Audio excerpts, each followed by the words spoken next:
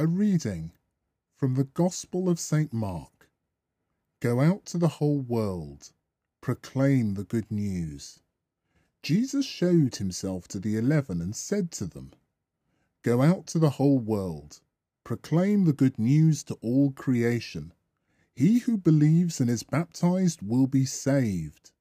He who does not believe will be condemned. These are the signs that will be associated with believers. In my name they will cast out devils. They will have the gift of tongues.